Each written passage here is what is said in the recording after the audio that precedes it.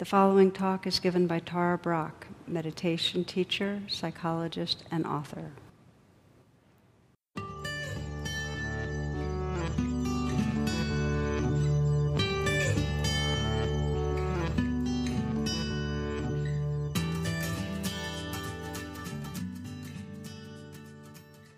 So in this class, I'd like to talk about the quality of mindful listening. And those of you that were just meditating with us got a taste of it. So we'll explore the challenges and the blessings that come.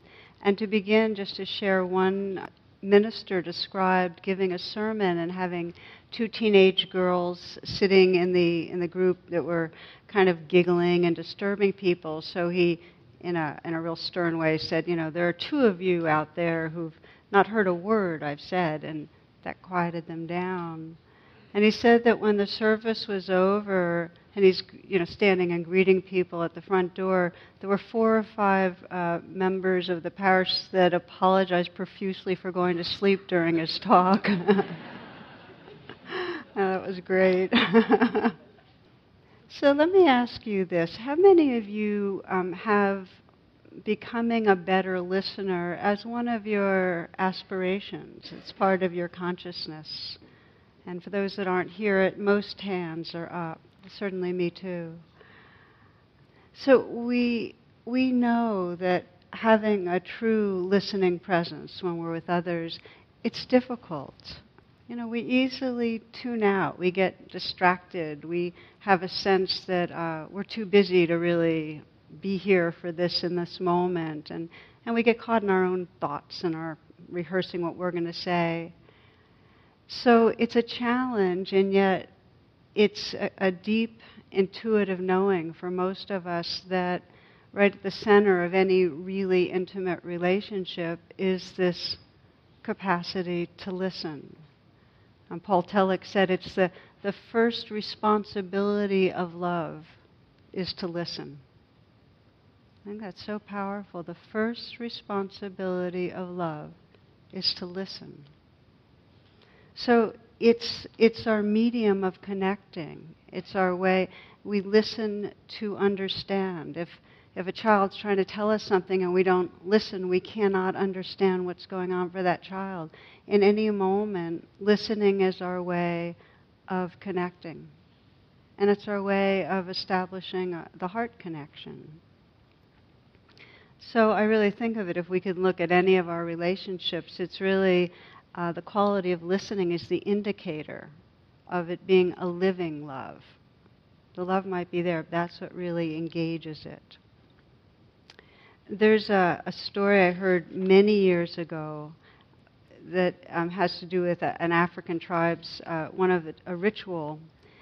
And I'll read you what I have on this, that the birth date of a child's counted not from when they're born, not from when they're conceived, but is counted from the day the child is the thought in the mother's mind. That's the day from which the child was truly conceived, because everything we do is done out of mind. And when the woman decides she's going to have a child, then that fills her, and she goes off and sits under a tree by herself, and she listens until she hears the song of the child that wants to come. And after she's heard that song, she comes back to the man who will be the child's father and teaches it to him. And then when they make love to physically conceive the child, some of the time they sing the song to the child as a way to invite it. And then the mother teaches the song to the midwives and old women of the village, and they listen to it and learn it so that when the child arrives, the old women and midwives can sing this child the song to welcome it. And then as the child grows up, the other villagers are taught the child's song, and they listen, and they take it in. And then when the child falls down or hurts its knee or someone picks it up, they sing the song to it. Or the child does some great thing like rites of puberty, as a way of honoring that person, they sing the song. And then through life, through marriage, the songs are sung together. And finally, even when this person's ready to die, all the villagers know his or her song. So when they're lying there ready to die, they sing for the last time the song to that person. So there's something really poignant about that quality of intimacy amongst people where there's that depth of listening. I think it's a kind of a soul listening to really take in who is this being. And so in a way, there's kind of two levels of listening to the song. And one level is when we listen to each other and we really sense all the different ways that the other person's joys and sorrows and challenges and humor and particular kind of intelligence come through. It's kind of, we're listening to the expression of that person's soul coming through this particular incarnation. And then on another level, listening to the song, much like the meditation we were doing tonight, we're listening to all the sounds and all the expressions of a being and sensing behind it really that one spirit that's coming through all of us. It's a way to, that deep listening really brings us to the purity of awareness itself. And I think of this when many of you might have read Hermann Hesse's Siddhartha. I read it a long time ago. And this deep kind of listening, this listening that takes us right into the very essence and openness of awareness itself. There's a really beautiful description in Siddhartha of how he finally, towards the end of his life, comes to the side of a river, and that's where he's just absolutely becomes still and listens. So this is about the power of listening, and I'm going to read you just a little bit from Siddhartha, because it had been so long for me, it was really a treat just to hear it again. Siddhartha listened. He was now listening intently, completely absorbed, quite empty, taking in everything. He had completely learned the art of listening. He had often heard all this before, all these numerous voices in the river, but today they sounded different. They were all interwoven and interlocked, intertwined in 1,000 ways. All the voices, all the goals, all the yearnings, the sorrows, the pleasures, the good and evil, all of them together with the world, all of them together with the stream of events and the music of life. When Siddhartha listened attentively to this river, to this song of 1,000 voices, when he did not bind himself to any one particular voice and absorb himself into it, but heard them all, the unity, and the great song of 1,000 voices consisted of one word: perfection.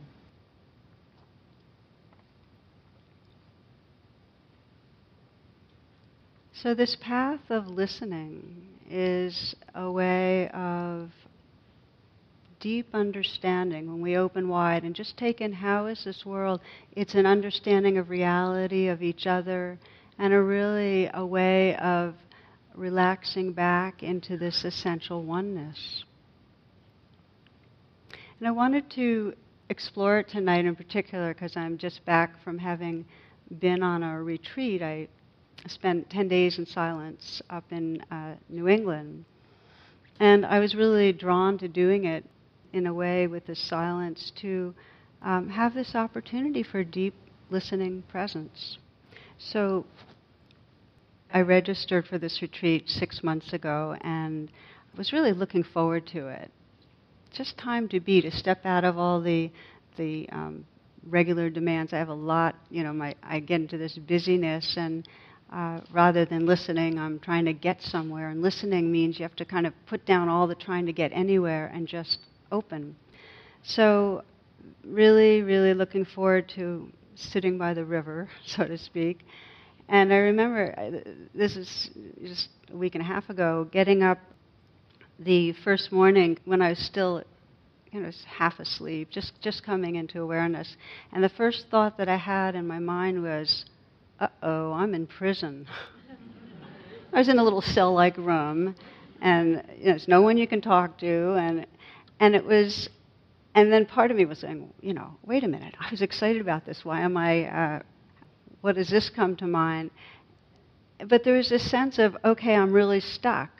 There's no back doors. I'm just stuck with presence. Like now I just have to keep paying attention. It's like none of my normal escape valves were there. And, the ego relies on its trappings, having whatever, whether it's the internet or things to do. And so I was just having to over and over again say, okay, presence, Of course, over the days, it became totally delicious. But it was really interesting to me that was this kind of unconscious, oh my gosh, now I'm stuck with this,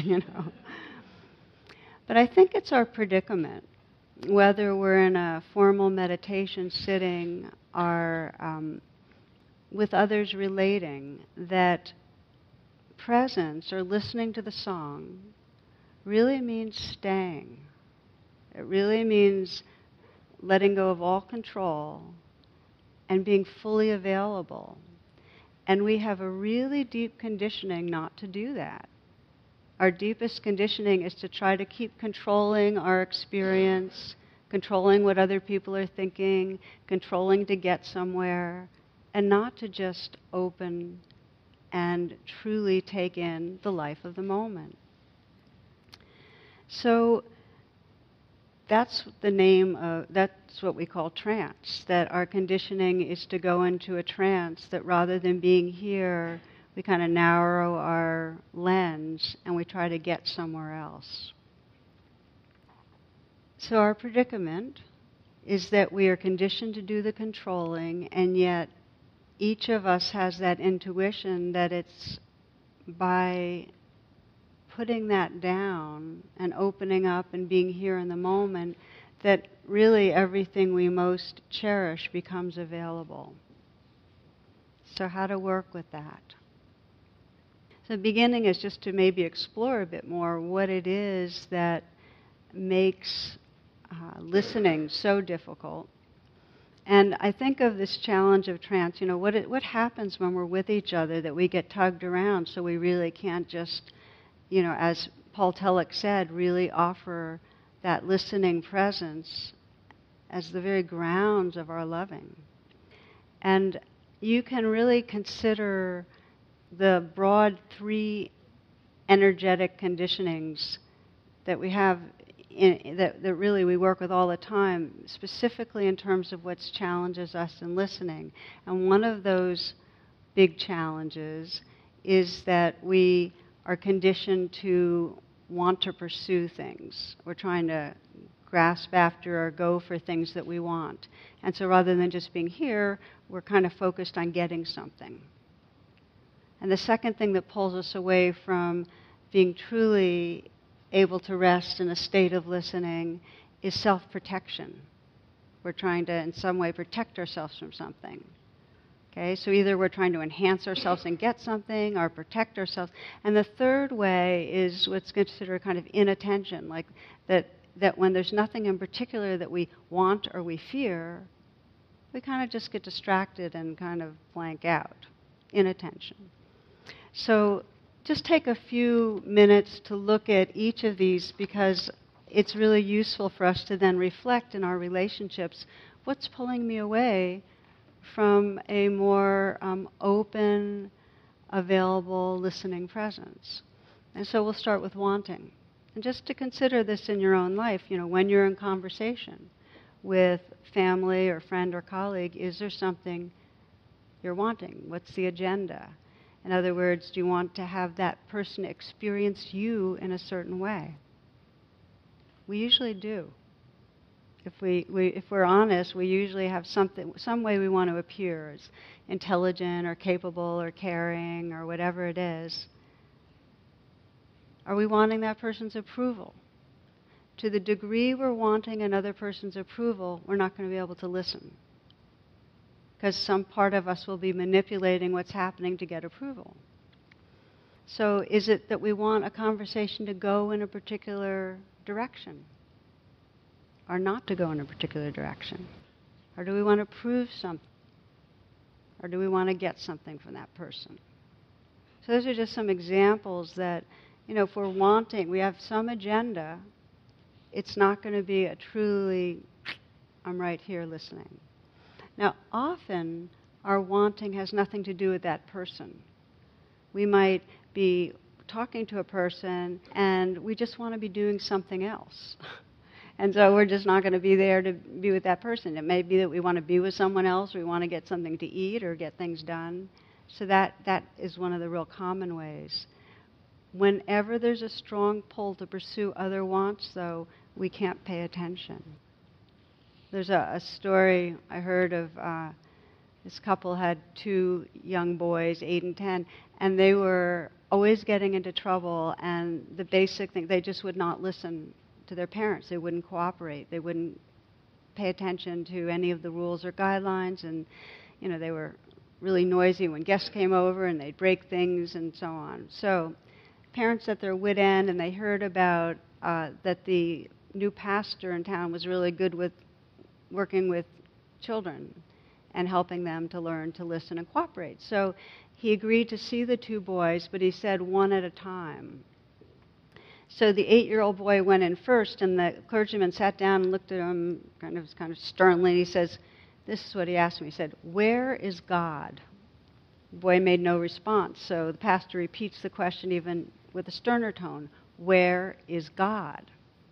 Again, the boy made no attempt to answer, so the clergyman raised his voice even more and shook his finger in the boy's face. Where is God? And at that, the boy bolted from the room, ran directly home, slammed himself into the closet, and his older brother followed him into the closet and said, "What happened?"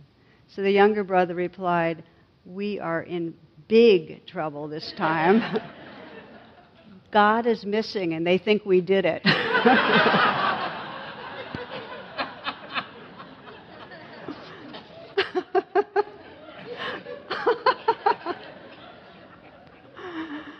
Oh, the problems when you don't listen. So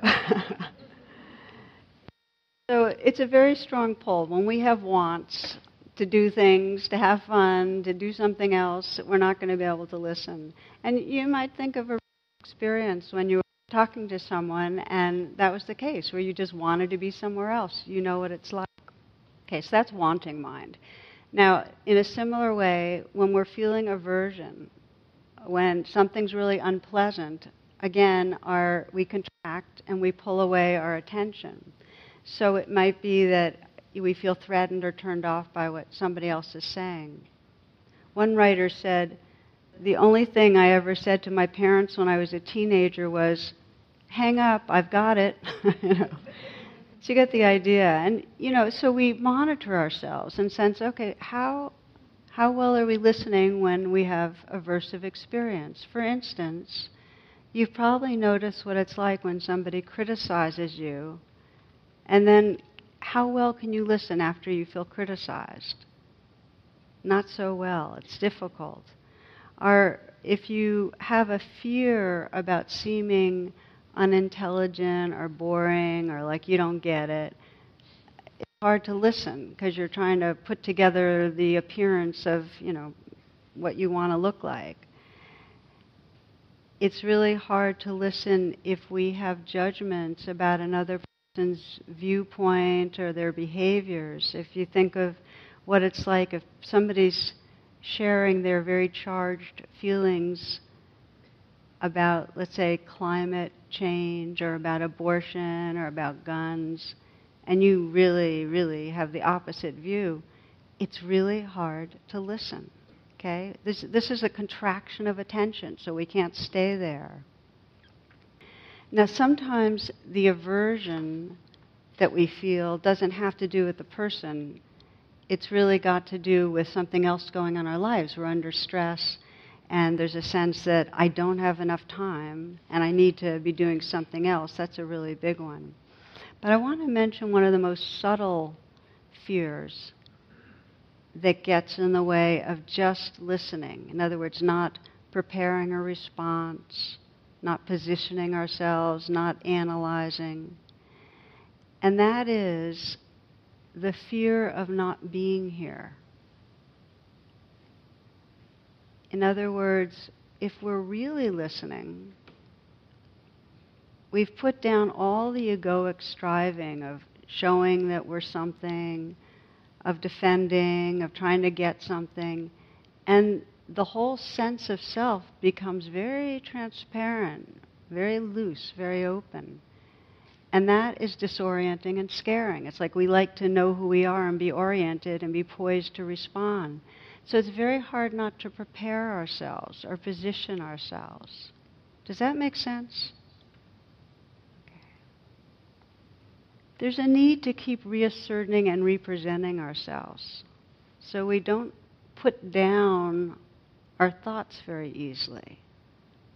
Now, bottom line, when we have an agenda, trying to get something, or when we're trying to protect ourselves or prove ourselves, we're unable to listen to the song. We can't contact the truth of what's here. We can't really listen. You know, I like the way Mark Nepo puts it. He says to listen is to lean in softly with a willingness to be changed by what we hear. Isn't that beautiful? With a willingness to be changed by what we hear. That's how little we're holding on to the rightness of our position or our defenses or anything. Let's just take a moment to reflect so we can bring it right into our personal lives, okay? Just might want to close your eyes.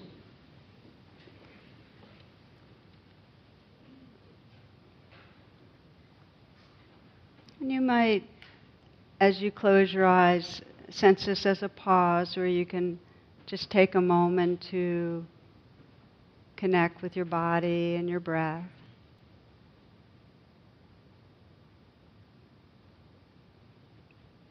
And you're listening.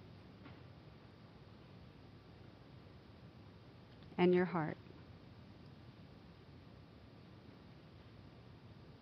And sense who comes to mind as somebody that's an important part of your circle. Not somebody where there's a huge rift, because you don't need to work with a major conflict right now, but just somebody who's important to you, where you'd like to cultivate a deeper capacity for listening.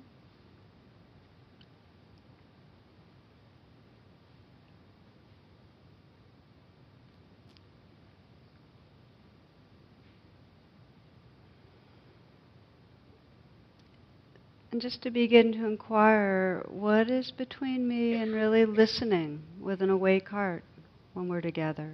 What stops me?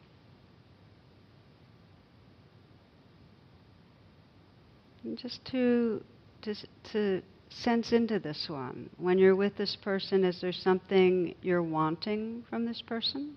Do you want if it's a child, maybe you want their cooperation more than you want to listen. Or if it's some colleague or friend, maybe you're wanting approval to appear a certain way. Or is there some sort of a fear of criticism? A need to be right? Are you just being pulled away because of the stress in your life that gives you that sense of there's just not enough time?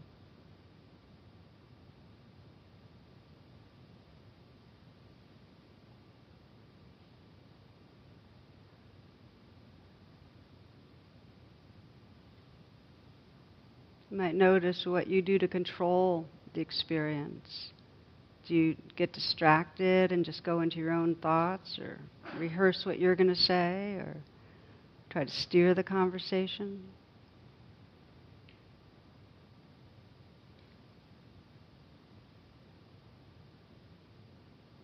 See if as you reflect you can let go of any judgment. Just be curious.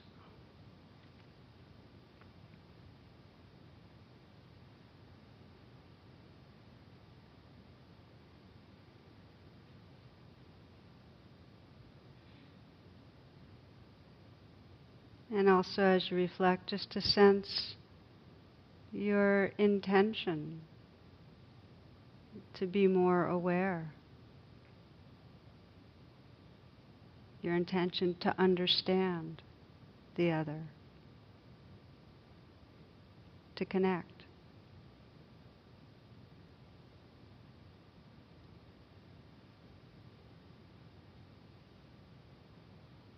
You'll have a chance to revisit.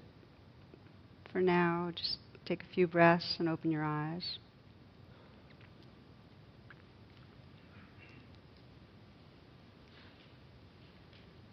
So, given our conditioning, and this is all of us, listening's a training. A listening presence takes training. We have to put in our 10,000 hours. And the key is our intention. If you have a real sincere intention to listen, that's what'll energize, that's what'll draw your attention.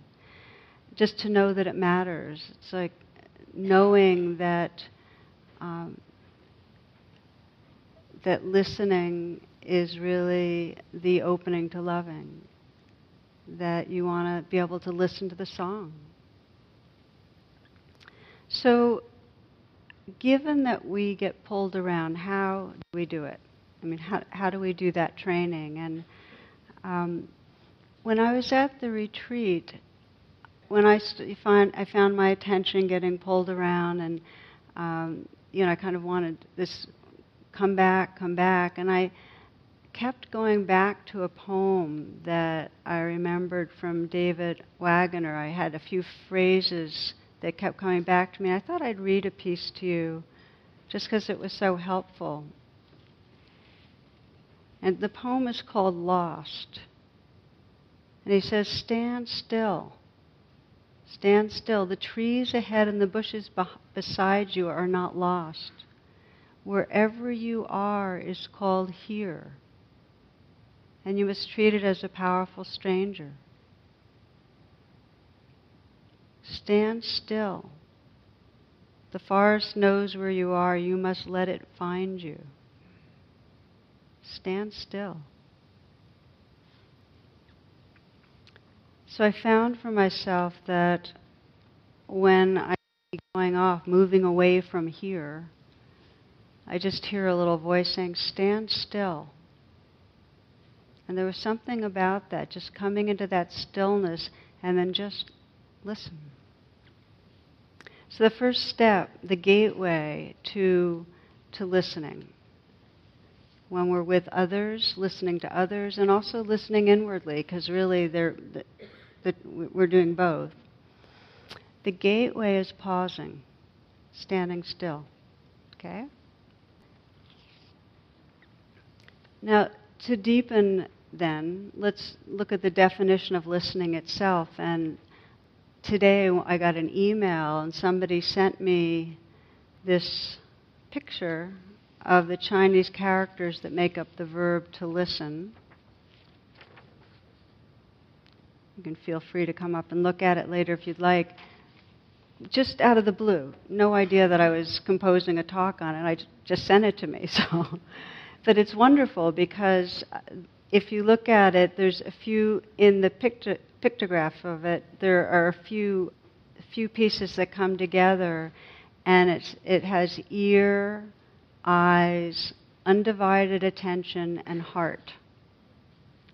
So let's just take a moment to reflect on that the first piece of listening is we open our senses, the sense gates of seeing and the hearing, that we open our senses, that we bring an undivided attention, this recognizing in this moment what's happening, a very engaged, awake attention, and we bring the tenderness of our hearts. So those are the three pieces. Wake up the senses, this undivided knowing what's happening in the moment, and this tenderness of heart. And those come together into a listening presence. And we're going to explore that together. Where do we pay attention? Whatever's calling our attention. It's like when you just listen to sound, and you might close your eyes and just listen to sound.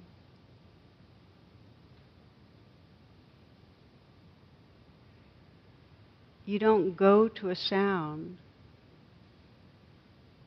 There's a spontaneous knowing, whatever is drawing your attention.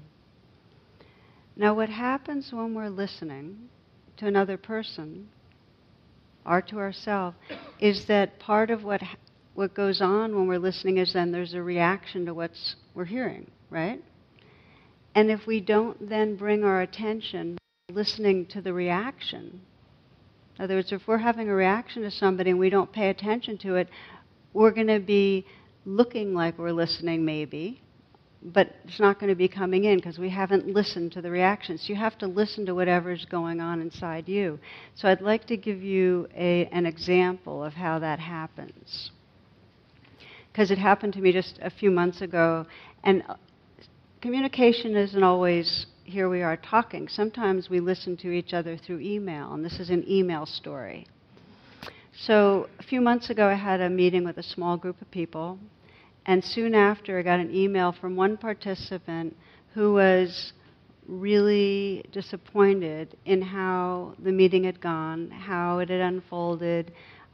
She felt that we didn't navigate the internal tensions well. We got caught in them and hijacked. We took too much time with them, with emotional content. And I was a key player in one of the personal exchanges, and so I was very much a part of her upset. Okay, so blame, criticism. So I got this email, and I knew not to. I didn't go respond right away. That I was smart enough about. But for the next 45 minutes, I was walking around my house doing things, and I was completely absorbed at developing my defense. I mean, I had it all figured out why she was wrong and why I was right, and how that the meeting really needed to be just the way it was, and if we hadn't dealt with such and such, it would have come up to haunt it. I had my whole thing figured out. Then after a while, because I do, reflect on these things, I said, wait a minute. Here I am, and I wasn't listening. I was in my aversive, self-protective thing. So I said, okay, let's see what's really going on. So that's when pause, just pause. And then, I took some moments just to open up, right into this moment, my senses, and just to pay attention and feel my heart, and my heart was really, really contracted and really, really tight. So that's where the first listening went. It went not to what she was trying to say, but to my contracted, defended heart. Does that make sense? So you start with your own reaction. So I was just listening to my own tension and finding in there that there was anger, and underneath the anger, as I let the anger be there, there was hurt, and there was a sense of I'm bad. There's a sense of, something's wrong with me. And then underneath that, there's the keep listening, this longing for love to be there and connection. And then as I kept listening, I sensed listened into the tenderness of that, and then into just a space of tender presence that was there. So I kind of listened, and the listening let things unfold. And then with that tenderness, I could start saying, okay, let me listen to what's the song coming through that email, right? Just a note. The song does not always sound like some beautiful harmonic symphony at first. Sometimes it sounds bitter, but it's still a song, and it still needs to be listened to. So I could listen with that same kind of engagement and tenderness, that undivided attention, okay, what's really here, and that heart attention, that heart presence, and sense that, behind those words there was this person's hurt or feeling left out of something or whatever, I had come to. I could listen into what was there and then be able to take the content more of, okay, so what's instructive about this and what might not be. But I was listening again.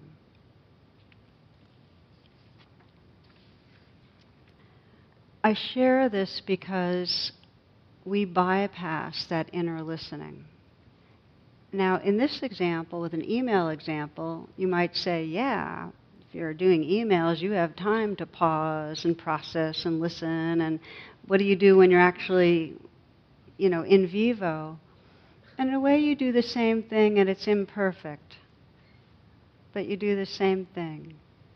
you're listening to another person and you're sensing reactions come up, and some place in you goes, okay, this is here, I hear you, I feel you, it's okay, accepting that this is happening. In other words, there's some gesture of a kind listening attention to your own heart and body to help create the space, and with the intention that, okay, let me let in.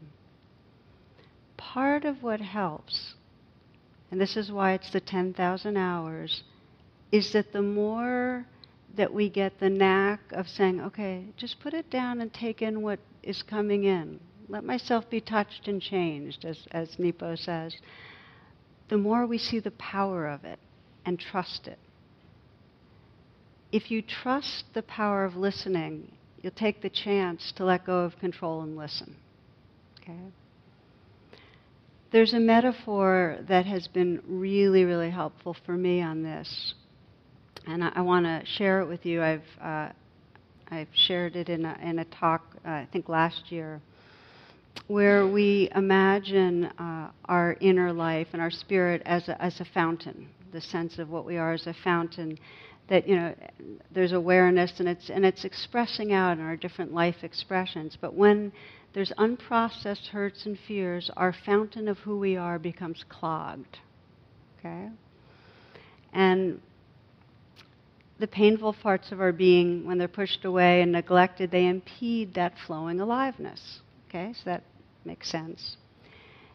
And that obscures, really, the song, the essence, the source of who we are. So that when we don't listen to our inner life, we get cut off from the source. But when somebody listens to us, when somebody really listens, the debris starts to dissolve and the fountain begins to start flowing again. This is the power of listening to each other or to ourselves. With the listening attention, there's a kind of dissolution of the cloggedness and a beginning of flow. And we know what it's like. When somebody really, without any judgment, with a real openness and tenderness, is listening, it starts bringing out what's there. Brings out parts of ourselves. Now, at first, the song it brings out is going to be muddied. If we've been clogged for a long time, when we start listening to ourselves, first things we're going to get are all sorts of defensiveness and cravings and confusion. It's going to be mucky. The same thing when we listen to someone else and they haven't been listened to for a while. There's a bit of sputtering. Do you know what I mean? So at first it's that way. The conversation, when you're first listening to somebody and they haven't listened to themselves or been listened to, it might be dull or superficial or self-absorbed. But if you're dedicated and you hang in there without resisting, without judging, gradually it helps that other person's tangled defenses to relax so their natural vitality and spirit starts coming through. We know what it's like when we're really listened to. We become more ourselves. We become calmer. We become funnier. We become more creative. Love begins to flow. The story I like that illustrates this, I wrote it up in True Refuge, and I want to share it with you because it really touched me to sense. There's a woman who came to a workshop and she heard this kind of metaphor of the fountain and how if you really listen to someone, like you really hang in there, even if they're all self-absorbed and jumbled, they'll begin to come from a deeper and deeper place. She decided to try it with her mother. Okay. Now her mother is actually this, according to her description, very, very narcissistic, kind of the center of the known universe kind of person. She was a well-known writer, and basically whenever she spoke it was as if she had a rapt audience, even if it was just one person, and all they wanted was to hear from her. And it was very hard to be around her. In fact, this woman's older sister wouldn't even go home and visit anymore. It was so difficult to be around this woman. But the woman that I'm talking about decided to spend time with her mother. She went home on a vacation. She spent 10 days with her mother and decided that she'd really listen. So whenever she felt resistance or judgment, whenever she felt unimportant, because with narcissistic people you could feel just so irrelevant, like you're just there, or when she'd feel bored, she'd bring an inner listening, kindness, a forgiveness to whatever she was feeling. Really, it's okay. Made it okay within herself, so that there was more of a space and a clarity she could bring to with her mother. And she'd also coach herself, and I thought this was great. She'd say, now, what is happening? This undivided attention. My mother is talking. I am quiet. There's endless time. I hear it every word. And I hear what's behind the word. I hear who she is. So this is her coaching herself to listen to the song. My mother's talking. I'm quiet. There's endless time. I hear it every word. And what's behind the word. Okay, so she's using, I thought so beautifully, these, that she would pause, she would take care of and listen to her inner life. She'd open her senses, I'm right here, I'm listening, that undivided attention. And with her heart, because listening requires a heart presence. You have to feel the energy of the communication with your heart. Start to feel behind the words. And she began to hear first a kind of desperation, as if her mother was insisting over and over again, I'm here and I matter. And she would take in her mother's pain and felt her own heart soften with care. And through her own steady presence, she would communicate, you are here and you do matter. And her mother started to relax. It took some days, but she started to relax because there started to be pauses between all her stories and commentary. And she would sit back in her chair some and look through the window. So there was kind of, something was loosening with this kind of unbelievably unconditional listening presence that her daughter was offering. And then several days before she was going to leave, her mother began to tell her that she felt alone and unappreciated.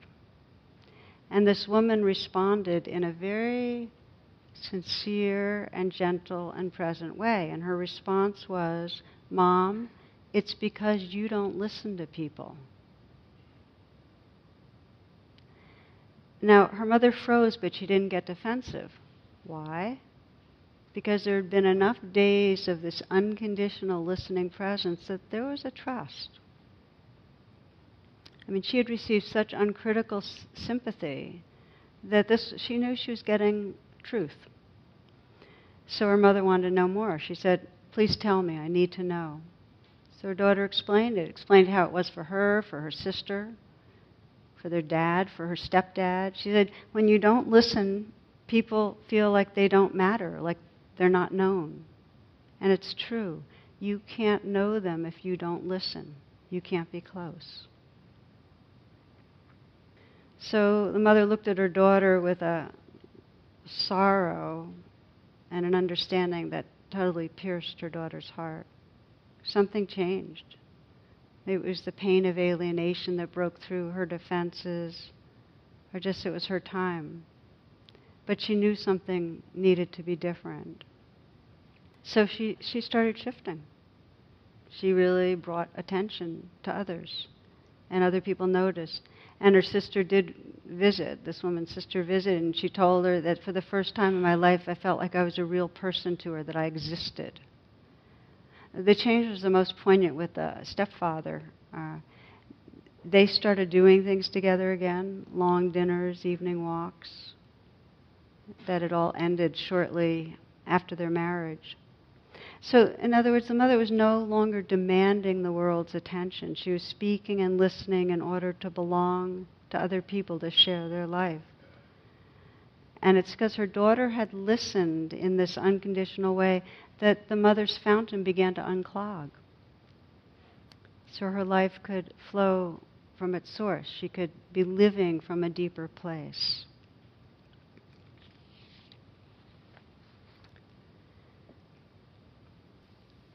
So to me, this was a beautiful example of listening to the song. That she just kept listening, and first the song was muddied, came from a deeper place, and then that undefended place of yearning. I mean, each one of us knows it in some way. That if we can stand still, if we can just pause and wake up our senses, just come here, listen, see, be, feel with our hearts, there's going to be more contact with others. And if we can offer that inward, we're going to be coming to really the awareness and love and source that's really the essence, that's the purity of our fountain. So let's close tonight. We'll just do a brief meditation. We'll have a chance to explore this a little. To explore this in a relationship for yourself, this listening presence.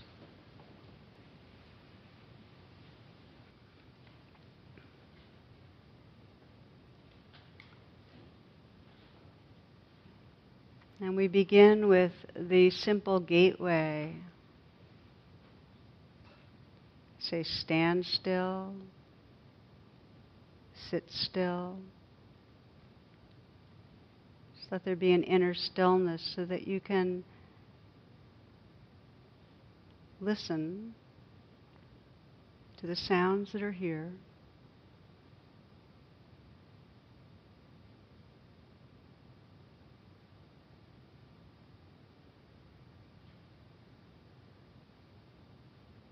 You might even for a few moments just feel your breath and sense as you breathe out, just letting go into the space, the sounds, relaxing outward. With the in-breath, there's kind of an embodiment. You feel yourself opening and yielding to the breath. With the out-breath, just following it out and listening to sound. The in-breath, you just open, let the hands soften and open, the belly, the chest. Loosening, opening, and with the out-breath, letting go. Listening to sound.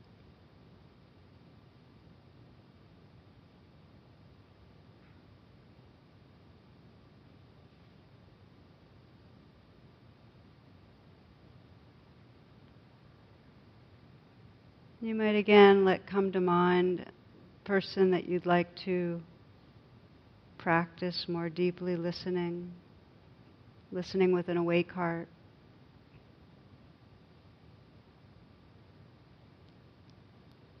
And imagine a situation that is likely to happen, place and setting where you might be with each other.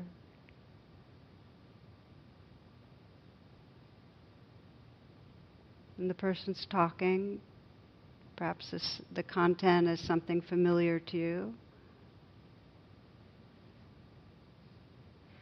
something the person's wanting or fearing.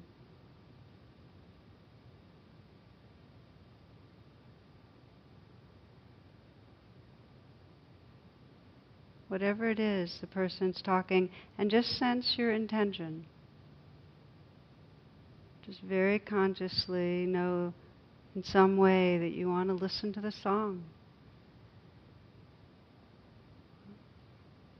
Or maybe it's Mark Nepo's words, you want to be able to lean in softly with a willingness to be changed by what you hear. You want to understand that person. You want to connect.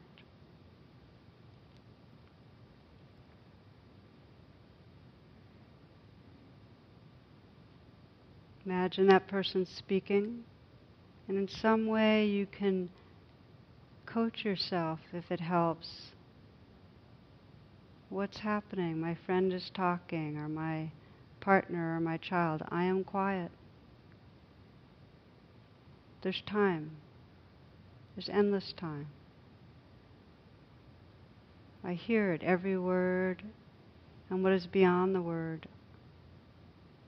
I hear who this person is.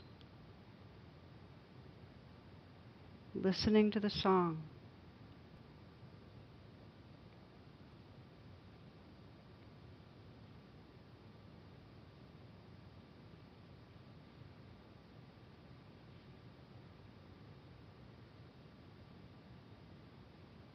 And you can widen your attention now, sense that you can deepen your listening with individuals. You can listen to the life around you. As Kabir says, every leaf teaches the Dharma. That we listen with our eyes and our ears and our whole awareness. We listen to the trees, the silhouette of those branches, and we listen to the hard earth and the snow.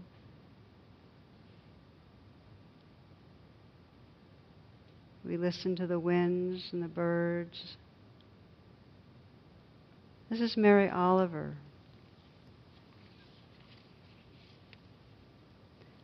Once I saw in a quick-falling, white-veined stream, among the leafed islands of the wet rocks, a small bird, and knew it from the pages of a book.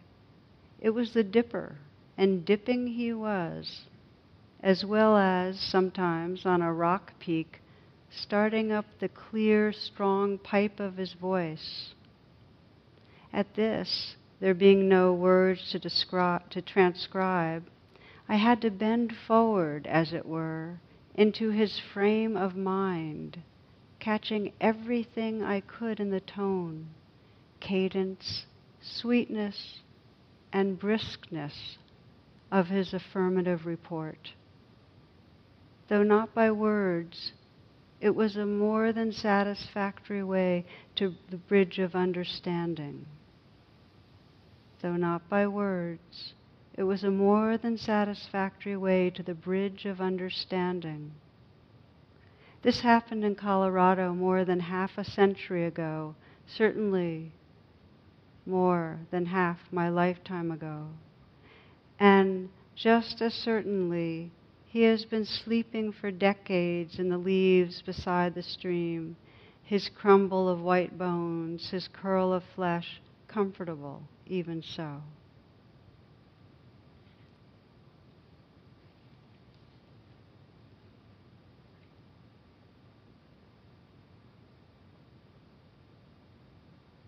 Taking these last few moments to just open wide, listening with your whole awareness.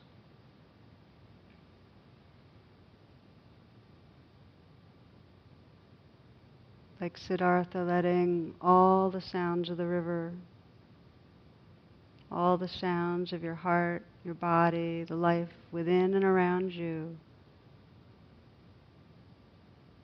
let it all wash through.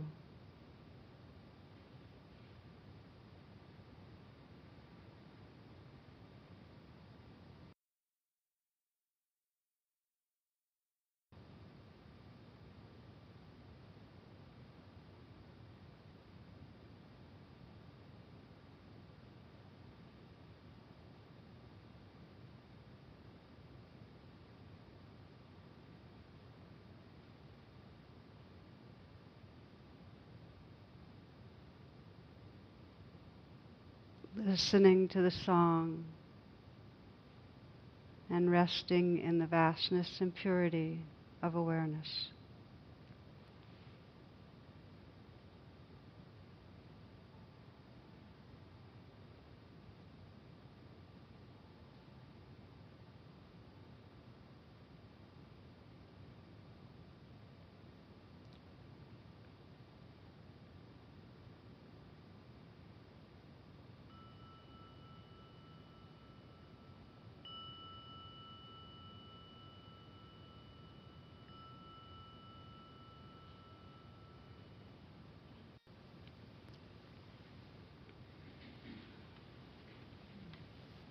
Namaste, and thank you for your listening attention. Anybody fall asleep?